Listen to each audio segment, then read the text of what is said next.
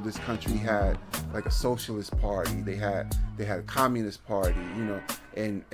the reason why those things don't exist, or not at the extent that they did back in those days, is because they were crushed,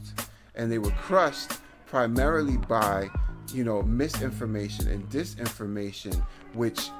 causes the public to think a certain way, or even to start to dehumanize people that are part of these movements, where when it comes time for them to be physically crushed, the public's going to be okay with it, because you've already conditioned them to thinking that they are the evil of our society.